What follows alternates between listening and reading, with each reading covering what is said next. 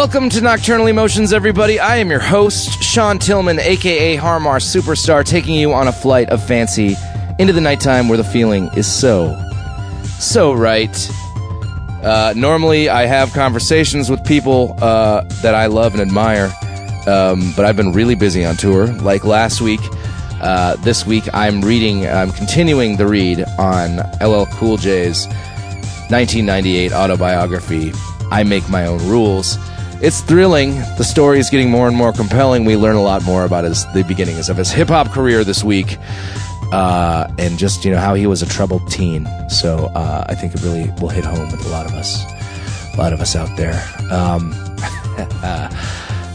Yeah, it's been hard to get guests and get things together since I've been on tour. I've been flying around like a crazy person. In the last week, I played Seattle and Portland, flew back to New York, the one night off, played a show, flew back from there straight to Santa Cruz, and performed 2 nights in a row there in a Big Sur.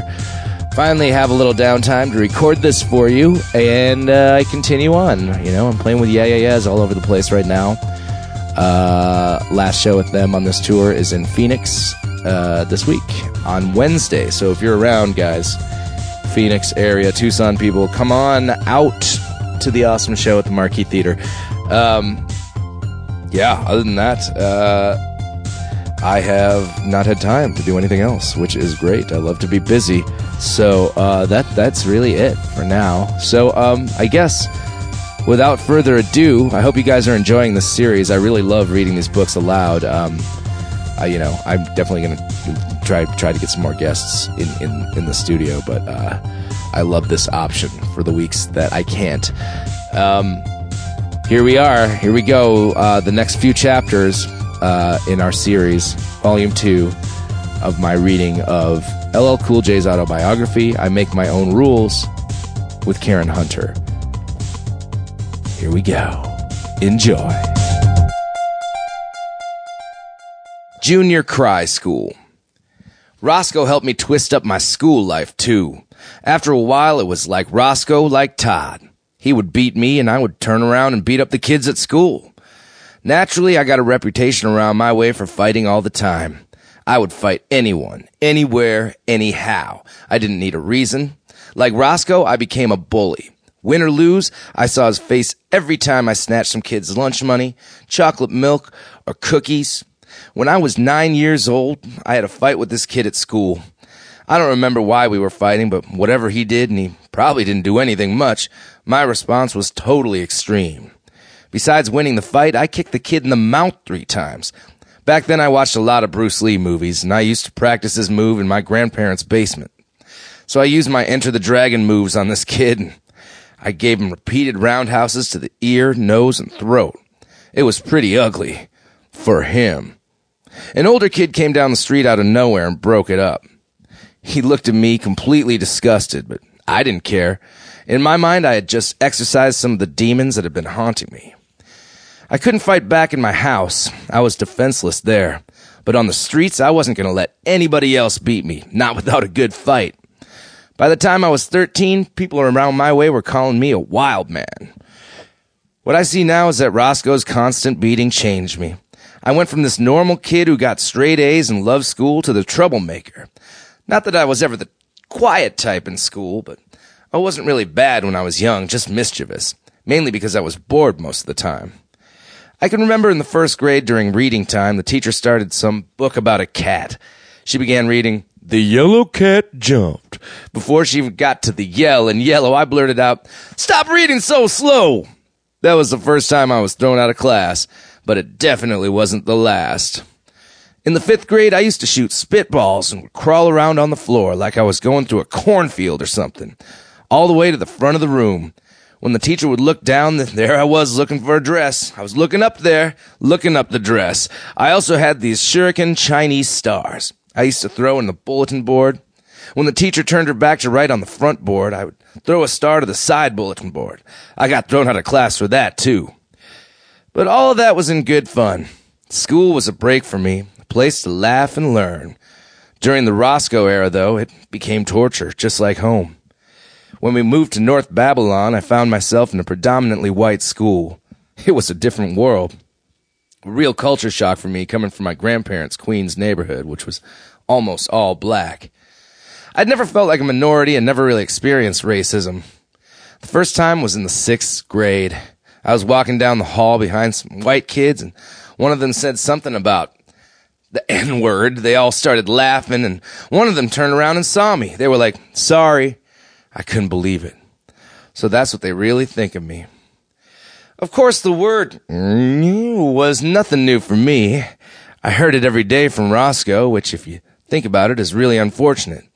He was all like constantly barking out, "N-word, clean the yard.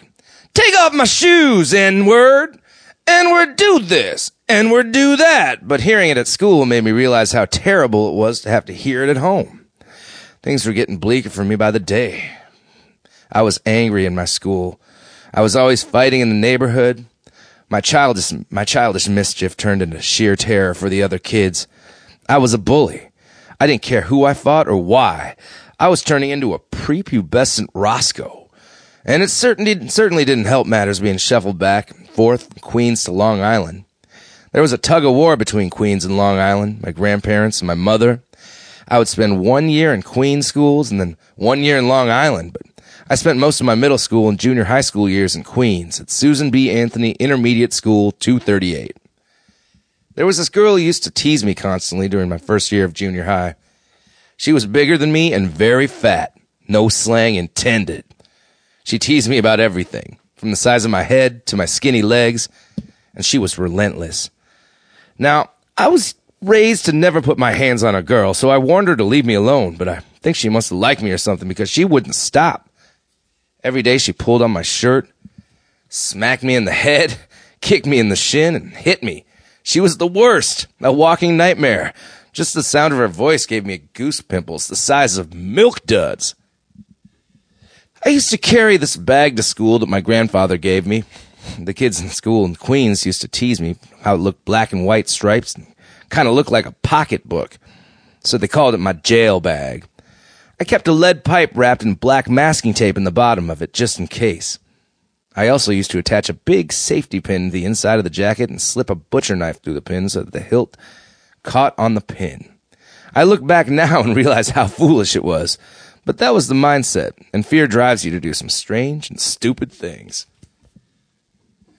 Where we lived was nice, but up on Farmers Boulevard, where we had to pass to get to school, was a nightmare. Older kids would wait for us on the corner to take our money, our bus passes, or whatever we had, so I kept my bag and my butcher knife close by. I was shopping on Jamaica Avenue one time for some sneakers. I had my bag and I was heading to the E-train, and these guys came up to me and asked what I had in the bag. I pulled out my butcher knife and they started running. Came in handy that day. One day, we were about to leave a class, and the big fat girl had been harassing me for what felt like an eternity, grabbed my bag and tried to punch me in the nuts when I wouldn't let it go. That was it. I went buck wild and punched her in the face. She fell forward on her nose, and I started punching her in the back of her head and kicking her in the ass. It shook a little. And I was yelling, "I'm sick of you!" the whole time. The teacher tried to stop me, and I turned the teacher's desk over. I was crazy. I was also suspended. Before he suspended me, the dean looked at me and said, "You got trouble. Do you know who her brother is?" I didn't. But a couple of days later, I found out. He showed up at my house, and he was big. Someone who was no longer a friend after that had showed him where I lived. He said, "I hear they call you pretty boy. You running shit. 38, huh? We gonna see about that." I'm thinking to myself, pretty boy? That must be what she was calling me. Because I knew I wasn't no pretty boy, and I wasn't running anything anywhere. What was he talking about? "You beat up my sister? Now I'm gonna do you." He was a patient thug, not wanting to get busy in front of my house, but the next day he and a couple of his boys came up to the school. I was sitting outside, chilling on a bench with my face resting in my hands. I didn't see him coming. One of the guys tried to kick me in the face, but hit my hands. I stood up. I didn't have the butcher knife on me, but I had plan B, my switchblade. And I pulled it out of my jacket. They all backed up. But then I thought, I don't want to stab one of these kids and kill him, so I put away the knife and we started a fist fight. The gym teacher, Mr. Asher, broke it up. So me and these guys had an ongoing beef for the whole summer. They lived on the other side of Farmers, so it was no problem as long as I didn't cross that line, and vice versa. One week, my man Cal wanted me to go with him to check a girl who lived on that side of town. Cal also had some beef with somebody over that way who had shot at the ground in front of him for no reason the last time he was over there. So he wanted to go there and settle the score. But Cal was real scared. I had a plan. I told him not to worry. Yo, so what if the kid is a little bigger and a little taller?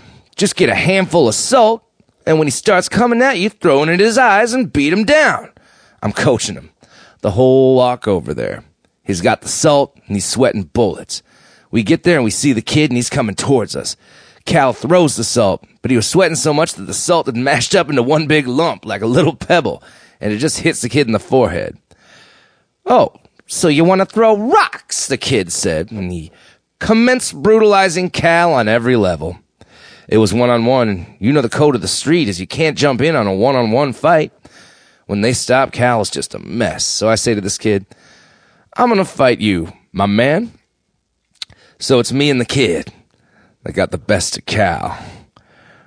I don't waste any time, man. I hit him in the face, hit him again. He backs up.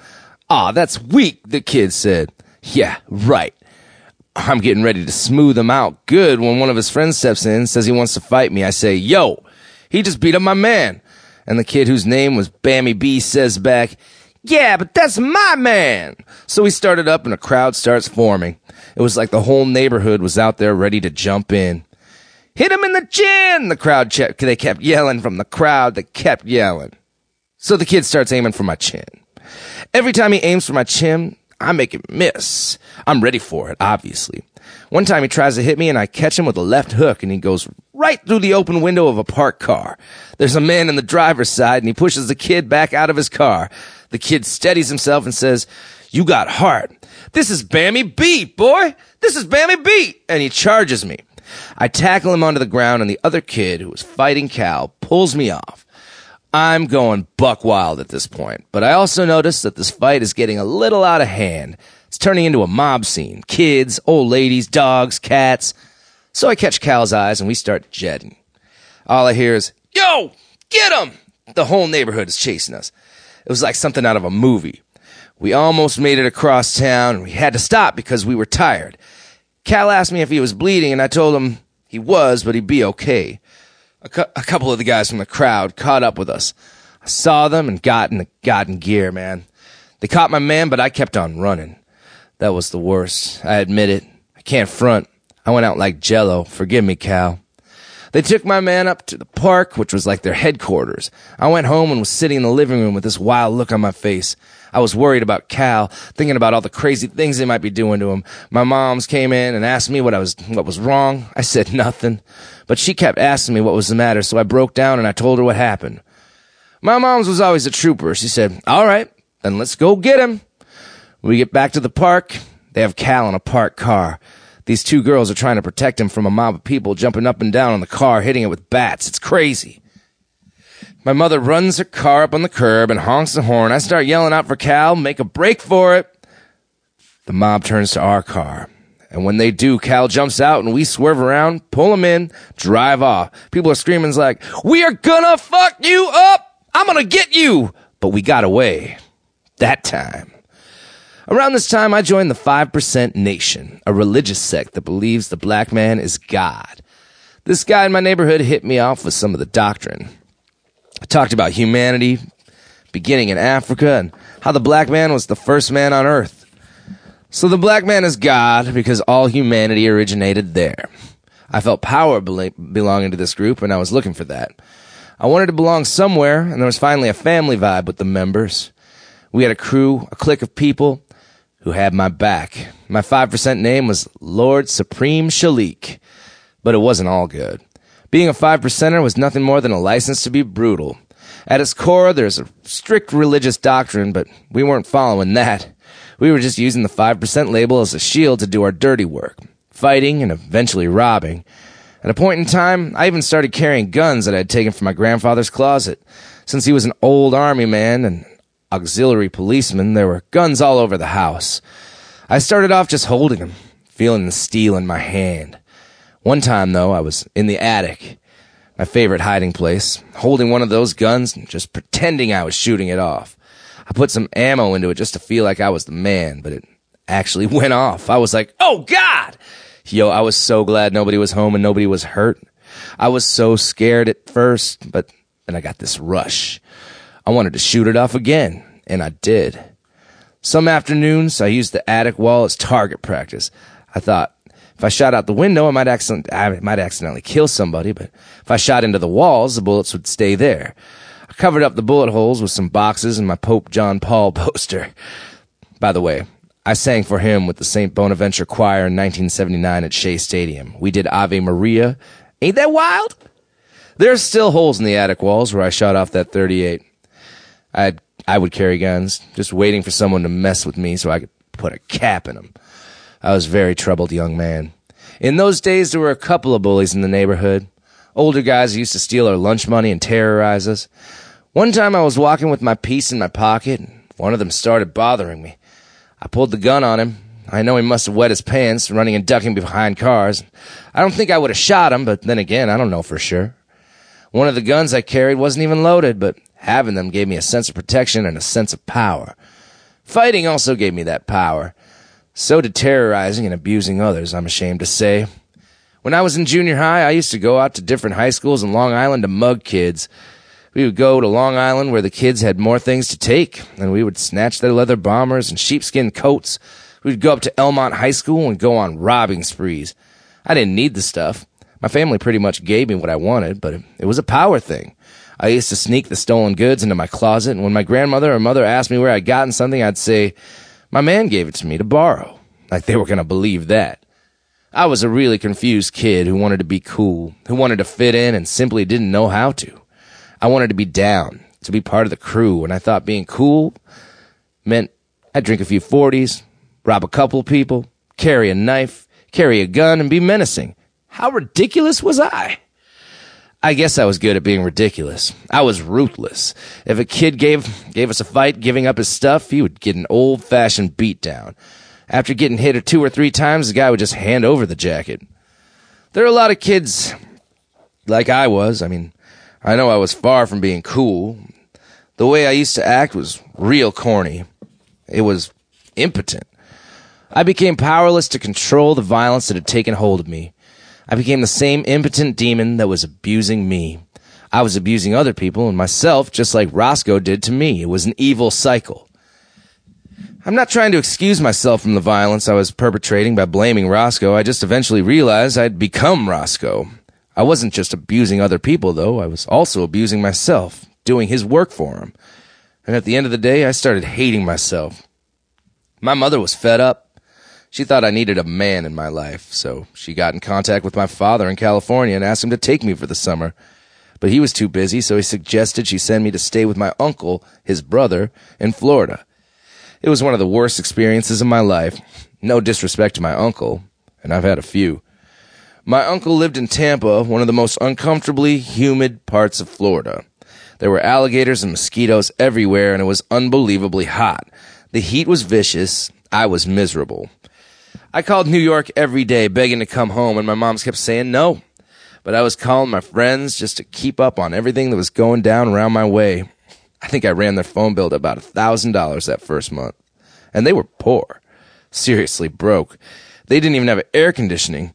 If I sat in a tub and ran cold water to cool off, they would complain about the water bill. It was that tight. I was going nuts. What made it even worse, my uncle's wife had a niece who lived down the block, and she had a crush on me. She said I looked just like Leon Isaac Kennedy from those penitentiary movies. I was like, thanks.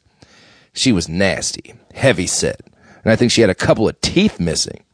I had a choice of sleeping on this urine-smelling mattress where some old lady had died, or this stinky black pleather, you know, the fake plastic leather, couch. It was so messed up that you woke up with this black gooey stuff all over your body because the heat would melt the pleather. This girl really liked me, and I thought about getting involved in some extracurricular. I opted for the nasty mattress because it was more comfortable, and there was no way that couch could hold both of us. So one night I get in that funky bed with this girl who was not my type. I was absolutely not attracted to her, no offense, but I was willing to give it a shot. Plus, I was bored beyond belief. I look at her face and she smiles this toothless grin. Yikes! I close my eyes and I try to do it, but I'm like cooked linguine. Ain't nothing happening. No matter what she does, it just isn't working. So I kiss her to try to console her, and she says, "It's okay. Just hold me." While I'm holding her, the radio in the background is playing New Editions. Is this the end? I'm thinking, it just might be. After that, I decided I would just leave that alone. I wrote rhymes, ran up my uncle's phone bill, and fantasized about my aunt. She wasn't my blood aunt, just my aunt by marriage. She would walk around the house with these short Daisy Dukes on. She did a lot of gardening in those shorts and would be bending over a lot, and you could see everything. It was torture for me. I would get the hose and run it over my face to cool off, and this heavyset girl with the missing teeth would pop her head in my bedroom window looking for love. Nah. That was how I spent my summer vacation. I didn't have many fights down there, but it was definitely brutality. When I came back for school that fall, I continued getting in trouble. Cutting class, fighting, cruising the hallways, and generally wreaking havoc. I was in the principal's office every other day.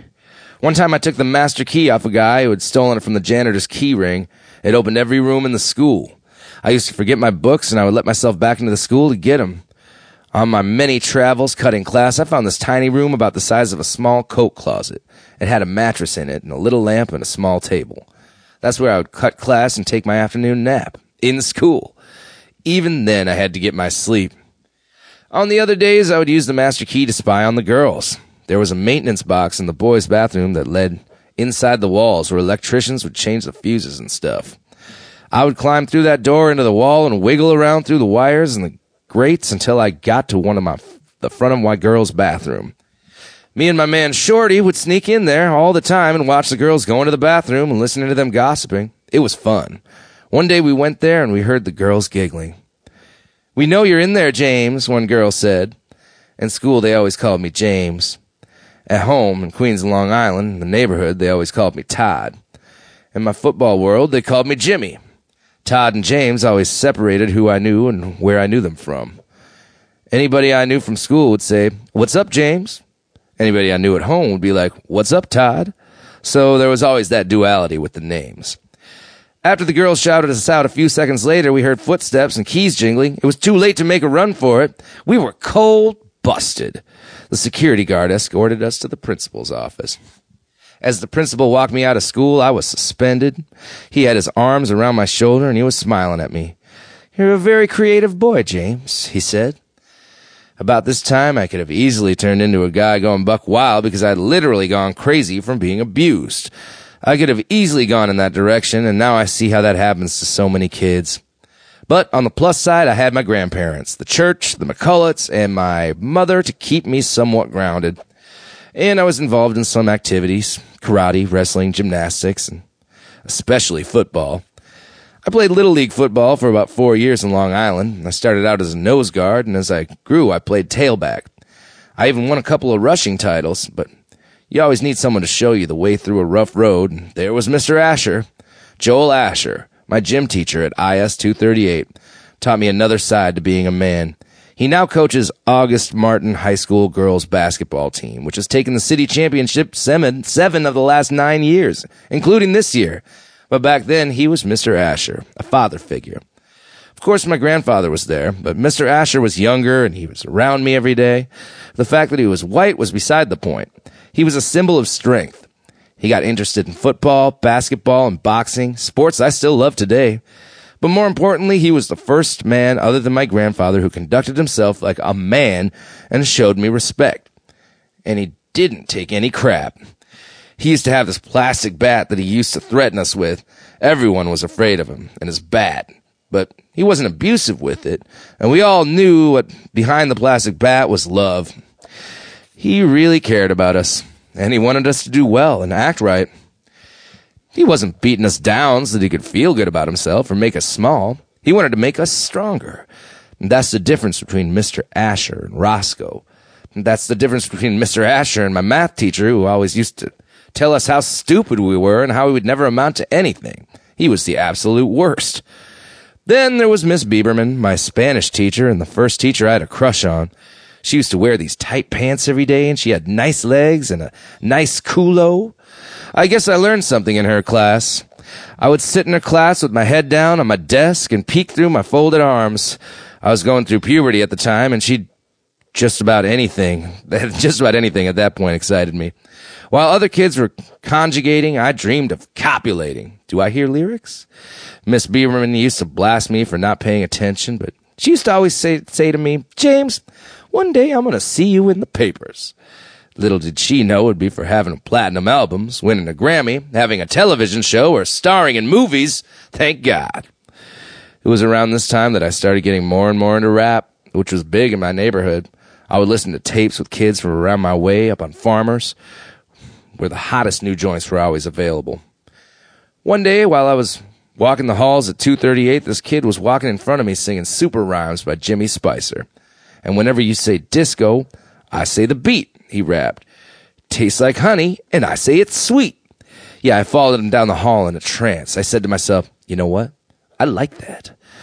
And as this kid walked out of the school doors into the street singing that tune, my interest in school walked right out with him. This week's episode is brought to you once again by Earthquaker Devices, friends of mine from Kent, Ohio, who are on the international scene as far as, making compression, distortion, delay, fuzz, modulation, octave, overdrive to run your guitar through or sing through, just to get weird to in general. They make quality devices, quality pedals for you to rock out with. And now, if you use the offer code Nocturnal when you check out on their website at earthquakerdevices.com, you get 15% off. Not just 10, but 15% off your order. And trust me, they make some amazing pedals that you want to check out. So, do yourself a favor. Play guitar in your bedroom and play it through an Earthquaker device or two. earthquakerdevices.com/nocturnal for 15% off. Support them. Support my friends. Support some people that are making great things possible. Booyah, Earthquaker Devices. Back to the show. Boom. I need a beat. Please listen to my demo. All I ever wanted was a dirt bike. A motorized dirt bike. I was 11 years old, and it seemed like every cool kid in the neighborhood had one. So I wanted one too. I begged, and it looked like I was making some headway. My grandfather said, I'll think about it. That was as good as I'm getting it to me. But instead of waiting for my own, I wanted to practice, anticipating getting one. One of my friends let me ride around on his. I almost got killed, but it was a blessing in disguise. My man gave me strict instructions on how to ride it. Something was wrong with the throttle, and he had a shoelace tied around the throttle lever and around the handlebars so that you could pull the string and give it gas. But he told me if you stop, it might cut off, so don't stop. So I didn't. I was riding down Jordan Avenue in St. Albans, and because I didn't want the bike to cut off, I ran right through a stop sign, and I was hit by a car. I flew into the air and landed in someone's front yard. I wasn't hurt too bad. I was just disgusted. I left his dirt bike right there and walked home. I was scratched up, though, and bleeding. I tried to hide my injuries from my grandparents, but somehow my grandfather found out about the accident. That was the end of the dirt bike dreams. But he had something better in store for me. I'd just come in one night, not long after, licking my wounds and feeling sorry for myself, and my grandfather called me upstairs to the attic. He was with his best friend, Mr. Jacobs, who was like an uncle to me. I said hello, and my grandfather pointed to the corner. There sat 2 turntables, 2 speakers, a mixer, and a microphone. Yo! My eyes popped like 10 feet out of my head and my mouth fell open. I was amazed. I couldn't believe my grandfather would do that for me. He was this West Indian man who was very frugal. I knew he couldn't understand why I would want some heavy equipment to scratch up some records, as he would say. And he definitely couldn't justify spending $2,000 for some 11-year-old to do that. To him, it was just ridiculous. But my grandmother convinced him, and they went together to pick it out. He set it up for me in the basement. In like an hour, he was such a wizard at fixing things. And that was the start of my rap career. With the equipment, I was able to experiment with sounds and tracks. I was able to create music and rhymes. I could stop dreaming and start doing. That dirt bike became a distant memory. When I got my equipment all hooked up, I couldn't wait to run across the street and tell my man what I'd gotten. All he could say was, "So?" He was just jealous, because he wanted equipment too. But I didn't care. I just went back to the house and started doing my thing. If getting equipment gave me the tools to perfect my craft, the Sugar Hill Gang gave me the inspiration. It was 1979 and the Sugar Hill Gang was blowing up the charts with Rapper's Delight. They'd taken Chic's Good Times, a song that had been out for a while but was still rocking, and turned it into a rap song. It changed the face of music, and it was the Sugar Hill Gang, along with Africa Bambaataa and the Zulu Nation, who got me into rap. A lot of people looked back at Sugar Hill as some corny group, but to me, they brought rap to a whole other level. They put rap on the map. I was 11 when I first saw the Sugar Hill Gang perform. It was at an old Harlem armory, not too far from the Apollo. They had been promoting this concert for more than a month in my neighborhood. There were flyers on every tree, light post, and brick wall in St. Albans, and I wanted to be there. Because for the first time, there was a form of music that literally spoke to me. Sugar Hill had my voice. They rapped about things I could relate to or wanted to relate to. They rapped about women and money and women. They had checkbooks, credit cards, cars, and clothes. But I couldn't have cared less about the cars, the clothes, even the women. What they really had, what I wanted the most, was the power to say whatever they wanted. I mean, all those things were nice, but I never got into rap for the cars, or the clothes, or the women. I got into rap for the power. I wanted to be heard. I just wanted to make a record and hear it on the radio. It was just that simple. I begged my mother every day for a good 2 weeks to take me to that concert, and every day the answer was, no. Sometimes it was even, no, and don't ask me again. The night before the concert, though, my mother came into my room and pulled out 2 tickets. Yo, I couldn't believe it. I loved her for that. I loved her anyway, and I really loved her for that. I was so excited I could barely sleep. The next day I got up early and got dressed in the flyest gear I had. Jeans, a real tight red t-shirt, and a jean hat. Of course I wore a hat. All I could think of was how good the show was going to be. I made Moms take me there 2 hours early so I could see the groups arrive. We got to the armory early enough to get a spot at the barricade right out front. It was so early. They hadn't even opened the doors yet. More and more people started showing up, so I hugged that barricade like my life depended on it. I didn't want anyone to get in front of me. I saw the Crash Crew come in with their matching Crash Crew jackets, looking like a real group. I was in awe. I stood around for at least an hour and a half checking everything out. When the doors finally opened, I ran in and got right up front next to the stage. My mother went to find a seat, but I wasn't about to sit in a seat. I had to be where the action was. I didn't want to be looking over anybody's head. I wanted a clear shot at hip-hop. Besides the Crash Crew, the Funky 4+1 also performed. I remember their whole act. It was pure energy, and it was exciting, and the crowd was feeling it. Sometimes, though, it seemed like that all good things must come to an end. While the Sugar Hill Gang was performing, someone shot off a gun and all hell broke loose. People were running around and shoving and pushing. I jumped over the barricade and crawled under the stage, and all I could see were all kinds of feet shuffling and running, trying to get out. People were screaming and yelling. I don't know how, but somehow my mother found me and grabbed me and dragged me just out of there. Nobody was hurt. Turns out someone just fired a gun into the air, but I wasn't really surprised when she told me that that was the last time she was taking me to a show. She obviously had not felt the excitement and exhilaration I'd experienced. And she was not about to go back to another show where people got wild and rowdy and started shooting off guns and freaking. Stuff like that happens at rap shows today. That's why insurance is so high, and that's why ticket prices are ridiculous. I wish miserable people would stop making everyone else miserable. Then again, you know the cliche, misery loves company.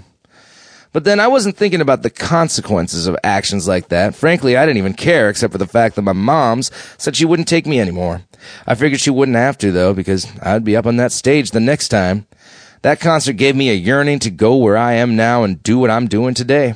I could see myself up on stage with the mic in my hand, people screaming and rocking, and me just loving it. Sometimes I used to sit in my room and imagine I was a teacher in a classroom with 1,000 students, and I'd be teaching in rhymes. Now that it's a reality for me, though, I realize it's much more and much different than I ever imagined, and then some. I came home after the show and practiced my stuff in front of the mirror. At first, I hated my voice. It was nasal and just didn't sound good. It didn't sound like the guys on the records, but I kept practicing, trying to say words that sounded best coming from my voice. I know that sounds funny, but think about it. Can you hear Busta Rhymes on the first record? Woo-ha! Telling you he wants you to kiss a woman gently on her neck? I don't think so. Or Chuck D from Public Enemy? Bass! I want to make love. It doesn't work. But I kept listening to the great rappers and what made them great, and I found that each of them was doing rhymes and accommodated their voices. So I had to find mine. And I did. A hip-hop creature, concert feature, amateur teacher. My rhymes reach you. When I commence with excellence, it eradicates levels of pestilence. Upon a plateau, no mortal can go. Mythological characters stand below. After that, I thought every rhyme I ever did was the bomb. For the first time in my life, I had power. No one could tell me to shut up. I could say something, anything I wanted, and not be afraid. I could be as powerful as I wanted to be. The music and rhymes helped me escape all the pain. It was an opportunity to dream. One thing about a pen and a piece of paper, nobody can stop you. You can just go wherever you want to go in the world, and lyrics and words, they follow. I'm on the move. It's 1765. No one knows what I escaped the plantation and built a spaceship and flew here. I can write that. Know what I mean? Psych! I'm really in Bed-Stuy. Just kidding. I'm on another planet, the mirror image of the Earth. Everything from here is opposite except that there's one sex and we mate mentally. Yeah, through words I could go wherever I thought to go. I would come home from school some days. I had my own keys, and if I forgot my keys, I would climb in a back window that I always kept unlocked. And if Roscoe was out, I would play some of my mother's record albums on the sneak. My mother didn't know it then, but I was in love with music. I kept the secret so no one like Roscoe could spoil it. Sometimes I would stare at a record and imagine what the world was like inside the vinyl. Happy people having parties, having fun, laughing, loving. My reality at the time was that reefer, cocaine, and dirty magazines were all lying around the house, but I was getting high off Harold Melvin and the Blue Notes, Marvin Gaye, and the OJs. When I went to my grandparents' house on the weekends, my grandfather was still cranking up his jazz at high volume. Miles Davis, Wes Montgomery, Richard Groove Holmes, and Freddie Hubbard were in a heavy rotation when I was a kid. But by now, I was digging at all that jazz. I would even listen to the Beatles and the Rolling Stones and even the Smothers Brothers. You believe that? Well, it's true. And I was learning to appreciate all kinds of music. I preferred some genres to others, but I could recognize what was good and what wasn't so good. At home, I would try to sneak a little Richard Pryor when my mother wasn't home for comic relief. Homeboy cracked me up. I loved his Mudbone routine, and he had jokes that were just off-the-wall crazy. He had this one routine about a pet monkey and a chandelier and a female monkey, and, well, all of Richard's jokes end nasty. Richard was crazy. I would usually go to school the next day and run his jokes for the kids. I wish I could run him my few favorite jokes here, but the early stuff, the really funny stuff, is a bit too off-color. Of all the different types of music, R&B was where I discovered what true love, the kind of love that I wasn't getting at home, was all about. One song that stuck out was Brandy. That guy really missed Brandy, and I could relate. I would lie on the living room floor, and he would be missing my grandmother and my grandfather listening to it. You know, I found out later that it was all fiction and that Brandy was a dog or something. But it didn't matter to me. I was feeling the soul of that song. Meanwhile, rap was getting strong, and I was getting hooked. There were a lot of underground rap tapes circulating in my neighborhood in Queens, and even some in Long Island, and I listened to them all. Curtis Blow, Grandmaster Flash, and the Furious Five, and of course, the Sugar Hill Gang. With each new group, I got deeper and deeper into it, and it got deeper and deeper into me. It was an escape into a fantasy world. The images were so vivid and so much better than real life. I was living, I was just hypnotized. There was a power in this rap music, and it put me under a spell I've never come out of. Rap spoke to me, and in it I found myself and the power of my voice. Rap music was my escape from a living hell. I guess I started rapping with kids around my way by Long Island when I was about 9, when Kenny and I began writing rhymes in the McCulloch's backyard. Before long, I was spending more time working on rhymes than I was on homework. By the time I was 13, I was itching to start the thing on the underground rap circuit where acts like Lovebug Starsky before me became famous. More than anything, I knew I wanted to make records, so I spent most of my time in the basement just making tapes. I was determined to be heard. Jay Philpott was one of the most popular DJs in my area. There were others, the Disco Twins, who were known Queens-wide, and the Albino Twins, but Jay was Mr. Farmers. He was like big brother to me, and just about all the other kids in the neighborhood. He had the biggest sound system, the hugest speakers, the best turntables, and the latest mixer. Several up-and-coming DJs in the neighborhood got together, calling themselves Ebony Sounds, and they all chipped in to buy the equipment. But it was stored at Jay's house because there was no disputing it. Jay was the man in charge. When Jay got on the tables, he did his thing. The scratching, the mixing, and that bass. You could feel it all the way to Ilion Avenue. He drew a crowd wherever he went. I wanted to grab the mic and rock with his beats so bad I could taste it. All summer I'd been begging Jay to let me get on the mic, but he looked at me like a little kid. I couldn't wait, you know. He kept telling me, maybe next year, kid. But I couldn't wait till next year. Next year is forever when you're 13. I'd been practicing and writing rhymes for almost 2 years. As far as I was concerned, I was ready. I finally wore him down by the end of the summer. He was doing a block party at 113th Avenue, and he came and got me. They set up the equipment. My fingers were itching to grab the mic and rock the party, but they were having technical difficulties. There was a short in the wire, and they couldn't get it working. On the other side of the block, a rival DJ crew already had their sound pumping. I walked across the street and asked them if I could get down. They handed me the mic. Good Times was mixing with Dance to the Drummer beat, blaring out of the Serwin Vega speakers. The kid on the turntables was scratching some ill beats. Then he looked over at me. I was up. I ran down a routine I had rehearsed in my bedroom and in my head at school. When I should have been paying attention to Miss Bieberman, I rapped. People started looking up at me, stopping what they were doing. Even Jay had to pause and check to see if it was really me. I let it all roll out. It just flowed. And then I said, throw your hands in the air. Oh, and they did. And when I said, somebody scream, the block lit up with high-pitched screams of the ladies. I knew then that I had a captive audience. After the show, Jay blasted me for being a traitor. I was supposed to rock his set, but I was hungry. I couldn't wait for him and his crew to figure out what was wrong with their equipment. There was a crowd just waiting to be Johnny Blazed. I was too young to understand the bad politics involved in breaking camp and performing on a rival set. I didn't care.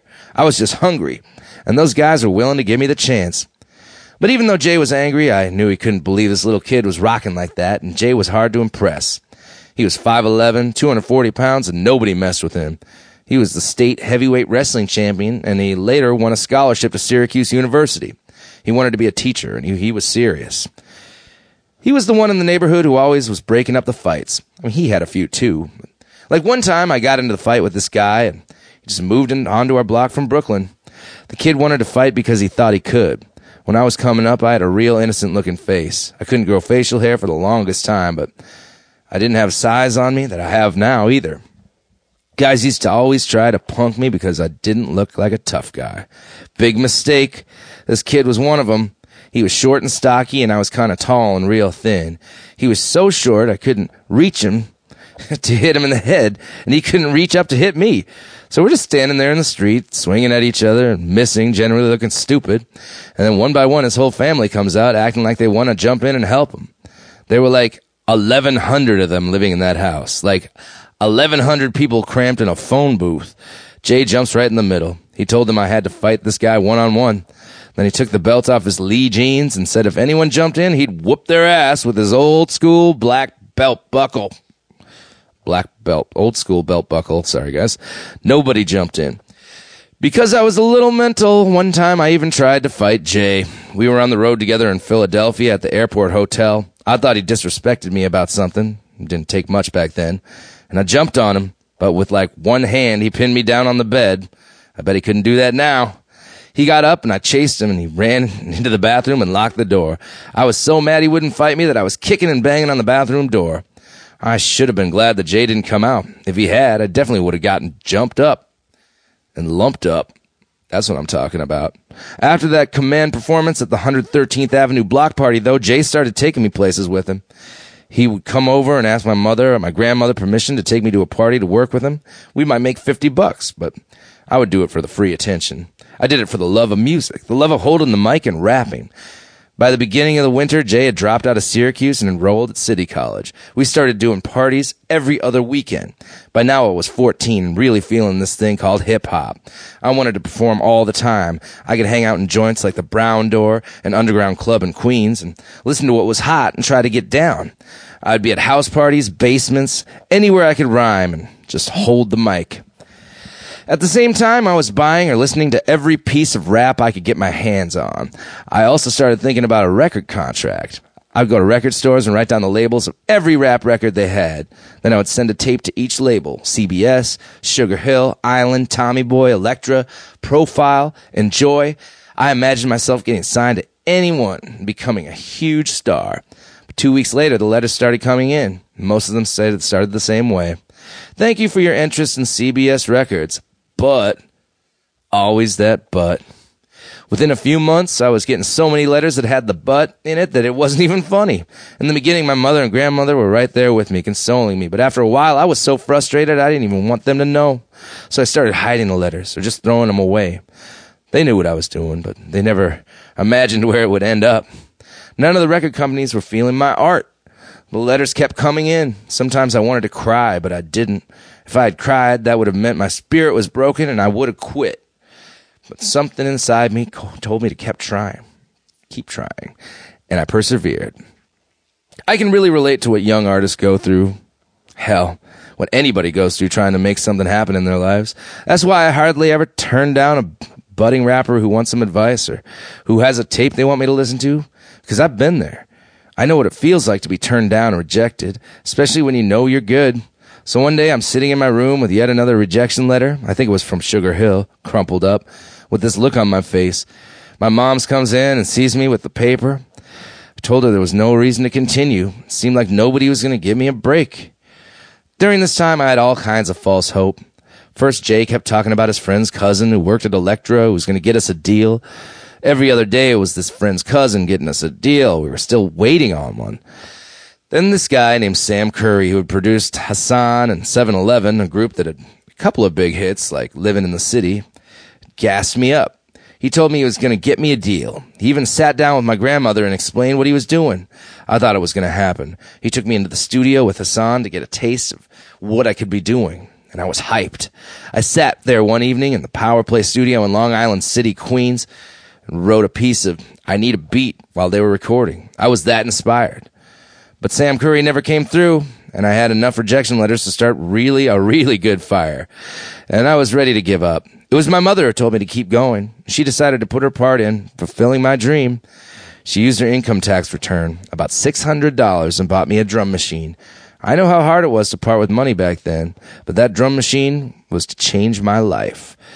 I took it over to my man Frankie's house. Frankie, who we called Finesse, was another brother who could rock the turntables.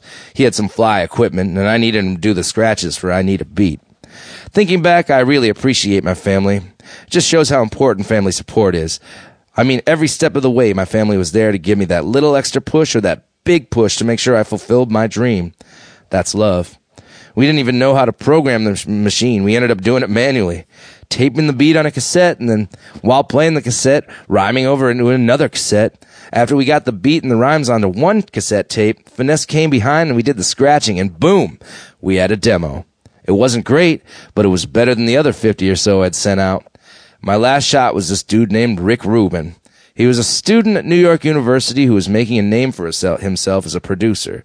He had produced It's Yours by Tila Rock and Jazzy J, a pretty big rap hit. I found the 12-inch at the Record Explosion on Jamaica Avenue and copied his name and address off the back. I sent him my new record, the new demo. When I didn't hear from him right away, I called him. He also had his phone number on the back of the 12-inch. I can still remember the number, 212-420-4770. Called him every day. Sometimes I got the answering machine. This is Rick. Nobody's in right now. Leave a message. Beep. When I did get the Rick on the line, I didn't waste any time with formalities like, hi, my name is Ladies Love Cool J. A mouthful, isn't it? That's why I shortened it to LL. And I sent you a tape. I just cut to the chase. Rick, did you get it? Was all I would say. Every day I would call him to see if he got it. Rick would say, you get the tape yet? He would say, no, not yet. Rick, you get it? Not yet. Little did I know, my tape was sitting in his junky dorm room in a big box of tapes with hundreds of other wannabe rappers. Hello, Earwolf fans. This is Har Mar Superstar of Nocturnal Emotions, here to let you know about my new album, Bye Bye 17. What you're listening to right now is the first single, Lady You Shot Me, and the rest of the album is full of sweet, saccharine soul, just as this.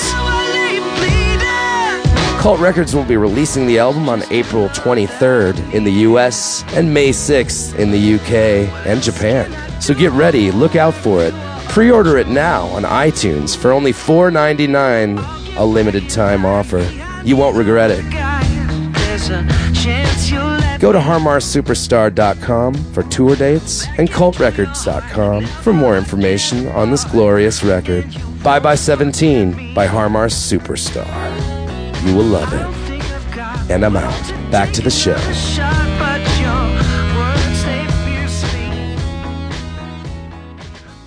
Escape to Planet Hip Hop.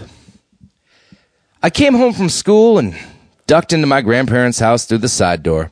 I couldn't tell you what I was wearing, but I know a hat was on my head.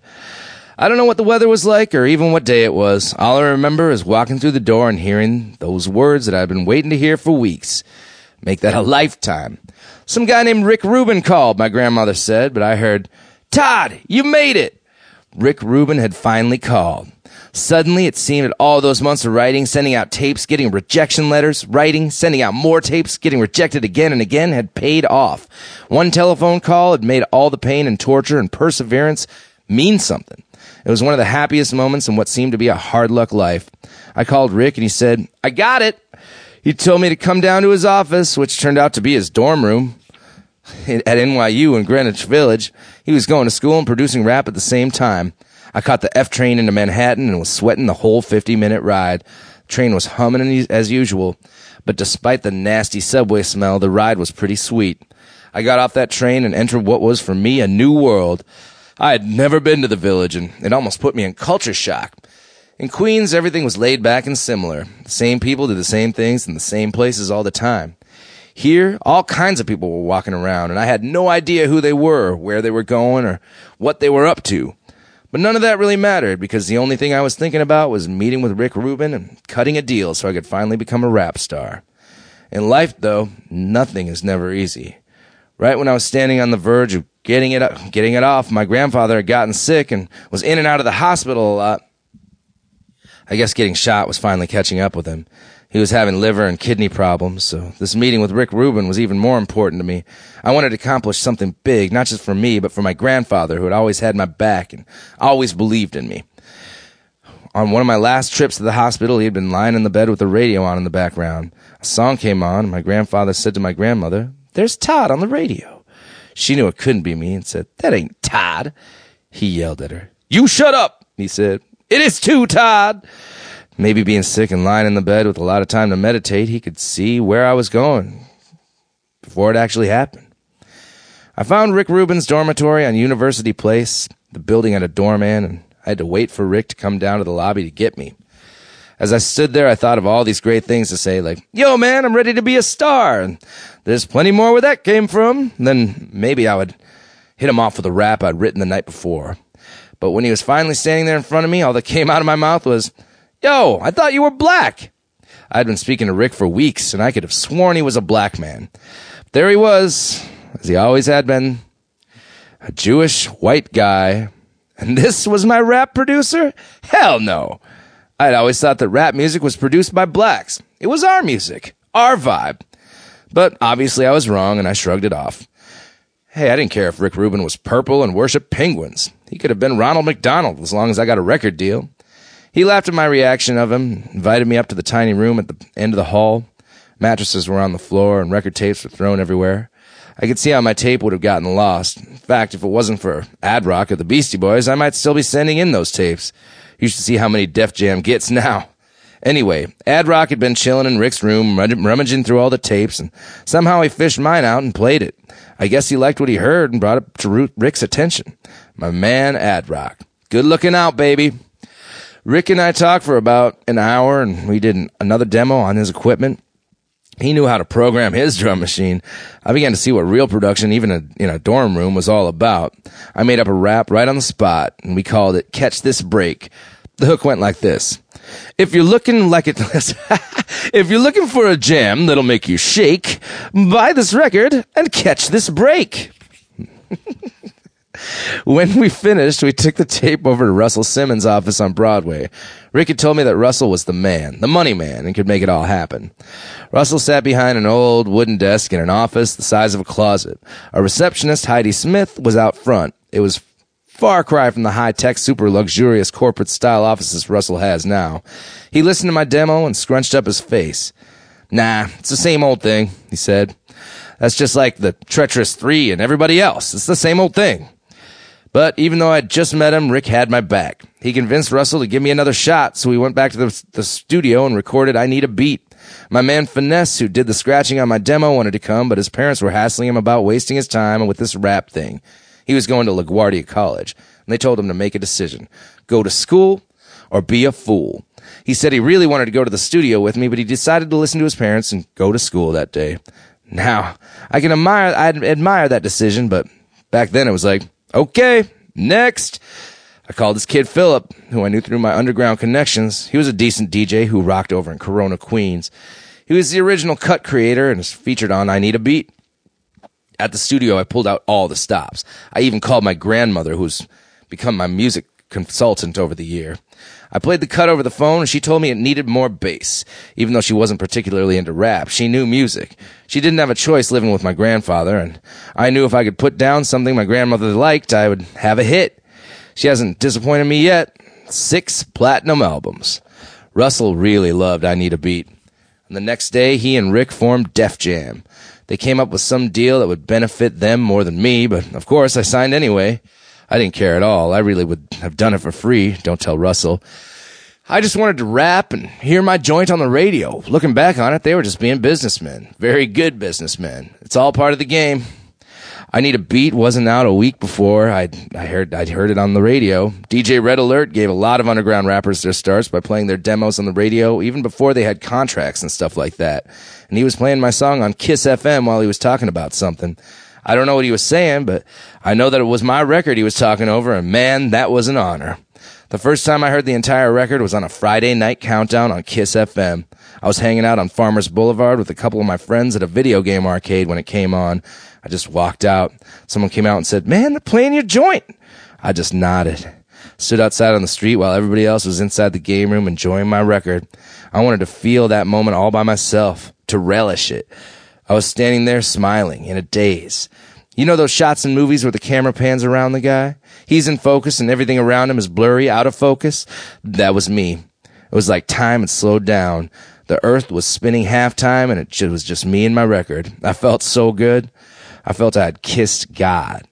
Rick and Russell set up all these performances for me all over the city. I had one problem, though, which was who to take with me.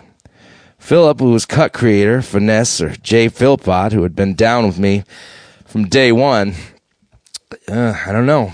Finesse eliminated himself, so it was down to Philip and Philpott. I had to do this one promotional, that means free, appearance at a club one night, so I brought both Philip and Jay. Phil did I Need a Break, and me and Jay did some of our old school stuff from around the way stuff. Jay and I just clicked. The crowd went wild. I know that's cliche, but that's what happened. I felt their energy. I don't know where Philip ended up, but from that day, Jay Philpott became cut creator. Our first professional, meaning paid, performance together was a concert at Manhattan Center High School in Harlem. They turned the cafeteria into a concert hall by pushing the tables together to make a stage. The show was supposed to start at 7 p.m. on a Saturday, and we were supposed to be there by 6:30 p.m. The axle broke on the cut creator's old Cutlass. Luckily, we weren't too far from the school and walked the rest of the way. It was June and already hot as hell, but we got there on time. Jay was paranoid about leaving his car in Harlem, like somebody was going to steal a busted-ass Cutlass with a broken axle. Right before the show, he ran down the street to check in on it. But when it was showtime, the only thing we were thinking about was rocking the house. We hadn't rehearsed. We didn't have to. We'd been performing together for so long, doing block parties. that we knew each other's moves. Yeah, we knew everything. I ran out on stage. Cut Creator was ready. He was out there on his turntables, and I could feel the anticipation of the crowd. They were so hyped. I couldn't believe it. It's one thing to rhyme for your peeps around the way, but it's another to see total strangers going bananas for you. My single, I Need a Beat, had only just dropped, but it was playing on the radio in heavy rotation. I was feeling like I was becoming the man. And when I started doing my things, the girls started doing theirs. They were screaming and looking like they were going to pass out.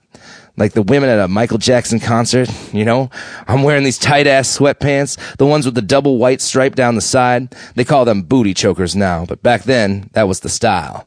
I had on my white Pumas and matching Kangol, pulled down real low on my head. The ladies were letting me know what I already knew, that I was looking good. After the show, a bunch of girls were waiting for me at the stage, yelling, LL! LL! Yo, I was getting bum rushed for my autograph. I signed napkins, school books, arms, legs, just about everything. I looked over at Jay and gave him a look that said, oh yeah, this is it. And I had a permanent smile on my face. After the show, we had to worry about getting home because Jay's Cutlass had died. It's hard enough getting a cab to go up to Harlem, let alone getting one to get out late at night. So we had to think fast. Jay decided to call the police and tell them somebody had hit us and kept on going. With the condition Jay's car was in, it was believable. They came, took a report, called us a tow truck. We ended up spending most of the $300 we made that night for the tow and getting home, but I didn't care. The whole experience had been priceless. Russell set up more and more concerts and promotional appearances. He also hooked me up with Cornell Clark, who was helping him manage other acts like Curtis Blow and Fearless 4, who were just coming out. Cornell was a strange guy who was into everything. He was a choreographer, nutritionist, singer, martial artist, you name it. Cornell would swear he had done it. To me, he was hilarious. First time I saw him, I couldn't stop laughing. He didn't mean to be funny, he just was. I was with Jay hanging in Russell's office at Def Jam, and he walks in with this man with about 15 folds on his face, like one of those wrinkly dogs, a Shar-Pei. When he talked, the different section of his face all moved in different directions. He was the funniest looking guy I had ever seen. He introduced himself with a lot of bravado, confidence, and lisps. How you doing, you know? My name's Cornell Clark, you know? You know? How you doing, you know? I liked him already. He kept going. I'm into managing artists, he said. I know that I can help you too with your nutrition, choreography, and dance steps. I can make sure you're a whole person. I can make sure that my artists are really being taken care of to the best of my ability. I look at Jay, and Jay looked at me, and we just busted out laughing. Cornell rolled his eyes and kept on talking. Every time he opened his mouth, we laughed. But he was serious with stuff, and he wound up being one of the best friends I ever had. It was Cornell who convinced me to hang out on the set of the movie they were making about rap called Crush Groove. He said, just go down there and let them feel your presence. They'll have to use you. They need you. He was right. If you watch the movie, you will see me in a whole bunch of different shots. In one, I'm pushing crates back and forth. In another, I'm walking by while two people are talking. I'm mopping up in another scene. I'm in a shot where I'm dancing with a group of people off stage. I was on the set so much every day, begging to get on camera, that I became an extra to the fifth power. Russell and Rick finally convinced George Jackson and Doug McHenry, who wrote and directed Crush Groove, to give me a cameo doing radio. Ironically, I was supposed to do a video of the song the same week, but I overslept. Def Jam lost $50,000 on the deal. Russell called me and went off. What? Are you crazy? You overslept. The crew was waiting. It cost us $50,000. To this day, I still have a problem getting up early in the morning. I schedule most of my meetings for late afternoon, early evening, so I can sleep for 16 hours at a time with no problem. I guess I got that from my mother. When she's sleeping, there's no waking her up. I'm the same way. So my Crush Groove cameo ended up being my video for radio, my second single. It was perfect because it exposed me to a much wider audience than I would have had with just the video. At that time, MTV wasn't really kicking rap. Yo MTV Raps was years away at that point. In less than 6 months, radio was a hit, and I began to realize my dream of making it, but before the success were pitfalls. First, my grandfather died. I came home from a performance, and my mother told me. All I could say was, oh. It was the single most painful event in my life. I couldn't even go to the funeral. And again, Roscoe was there, making it worse. He was smoking a joint in the basement after the funeral, blowing the smoke out of the window and laughing. I was so numb I didn't even react. My grandfather was the only man in my life who had never disappointed me, and his death hurt me to the core. I really turned off a lot of things after that. I stopped listening to my mother and grandmother. I really shut down. I was very angry, yet, focused on my career at the same time. For a time, I would ride around the city on buses with guns in my pockets just for the hell of it. Then I'd go to the studio and knock out another cut for my album, Radio. It was crazy. I was 16 years old and I thought I was grown, but I was a very troubled young man. I was also in a beef with my grandmother over school. She didn't give a damn about rap. If it meant I might give up school, she wanted me to finish, and that was that. She was on me every day about it. I was doing shows on the weekend, and I was too exhausted to get up on Mondays and go to school. I also didn't want to go to school because of the jealousy I had to face. Every day I had guys in my face who wanted to fight me just because, And yeah, I was down to fight, but after a while I just got tired of fighting for no reason. I also felt that I wasn't learning anything there. School was too slow for me, so I made up my mind that I was just going to make music and make money. I had money in my pocket, a VCR, TV. I figured I was doing better without school, but I was wrong. My grandmother was on point as usual. She knew that no matter what happened in my music career, having a diploma was important. I wish I had listened to her. She felt that I was not making enough money in the music industry, and she didn't want me to give up on myself. I only had one record at the time, and I thought that was all I needed. I was thinking, if my grandfather were alive, he'd understand. He wouldn't be on my back like this. He probably would have been, though, looking back.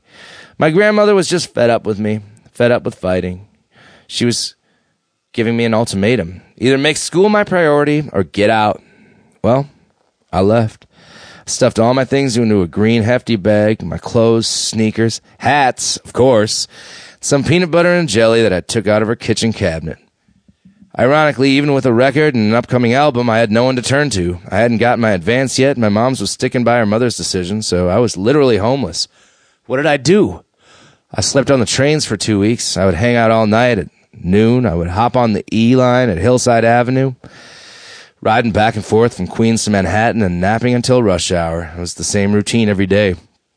I hardly bathed, brushed my teeth, or anything. If I stopped by a friend's house, I would ask to use their bathroom and try to brush my teeth with a washcloth and throw on some deodorant over the funk. I was just nasty.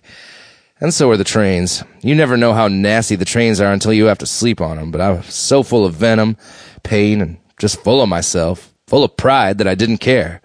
I would go to Russell's office looking crazy with my hefty bag. Cornell finally saw me and was like, "What the hell is going on with you?" I told him. He offered me a spot in his basement. He didn't ask for money or anything. Cornell was from uptown, Harlem, but he lived in a small house in Ozone Park, Queens. I chilled in his basement and listened to New Edition records to see if I could pick which one would be their hot single. I stayed with him for the next few months, and it was there in his dusty basement that I finished all the writing for my first album. Cornell saved me. He gave me a lot more than an alternative to the subways, too.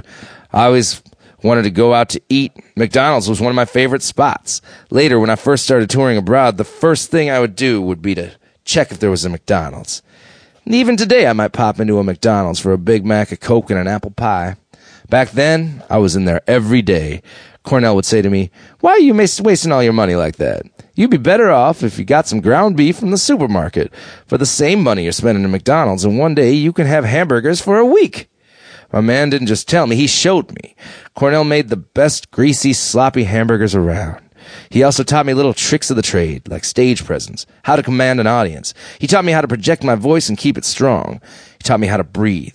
Cornell also taught me karate and how to stretch.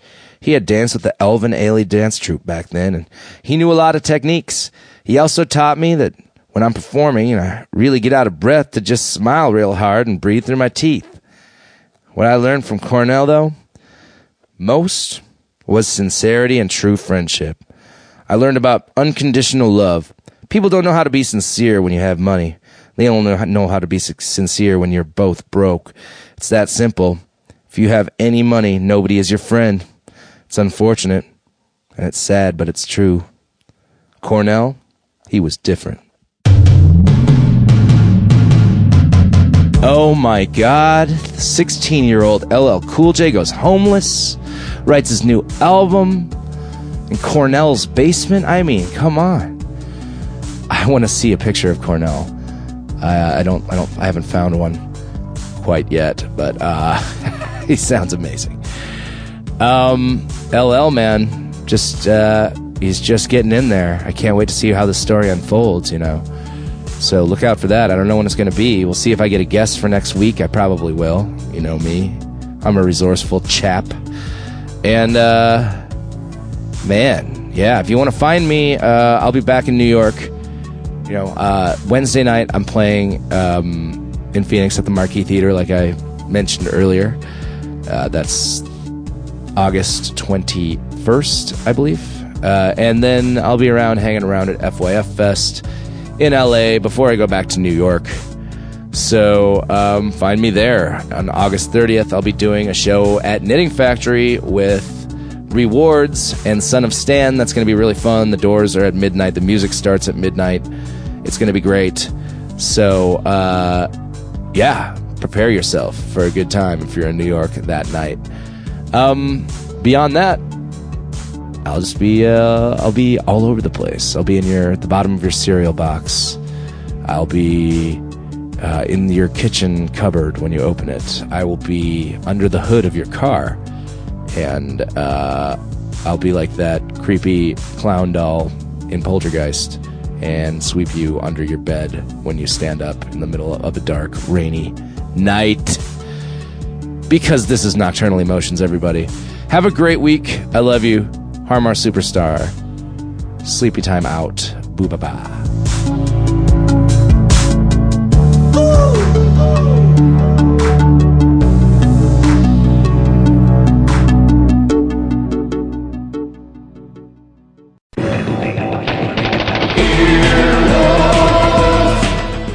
This has been an Earwolf Media production. Executive producers Jeff Ulrich and Scott Ackerman. For more information, visit earwolf.com.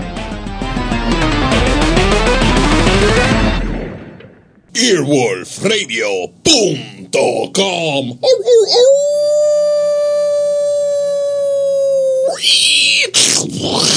The wolf dead.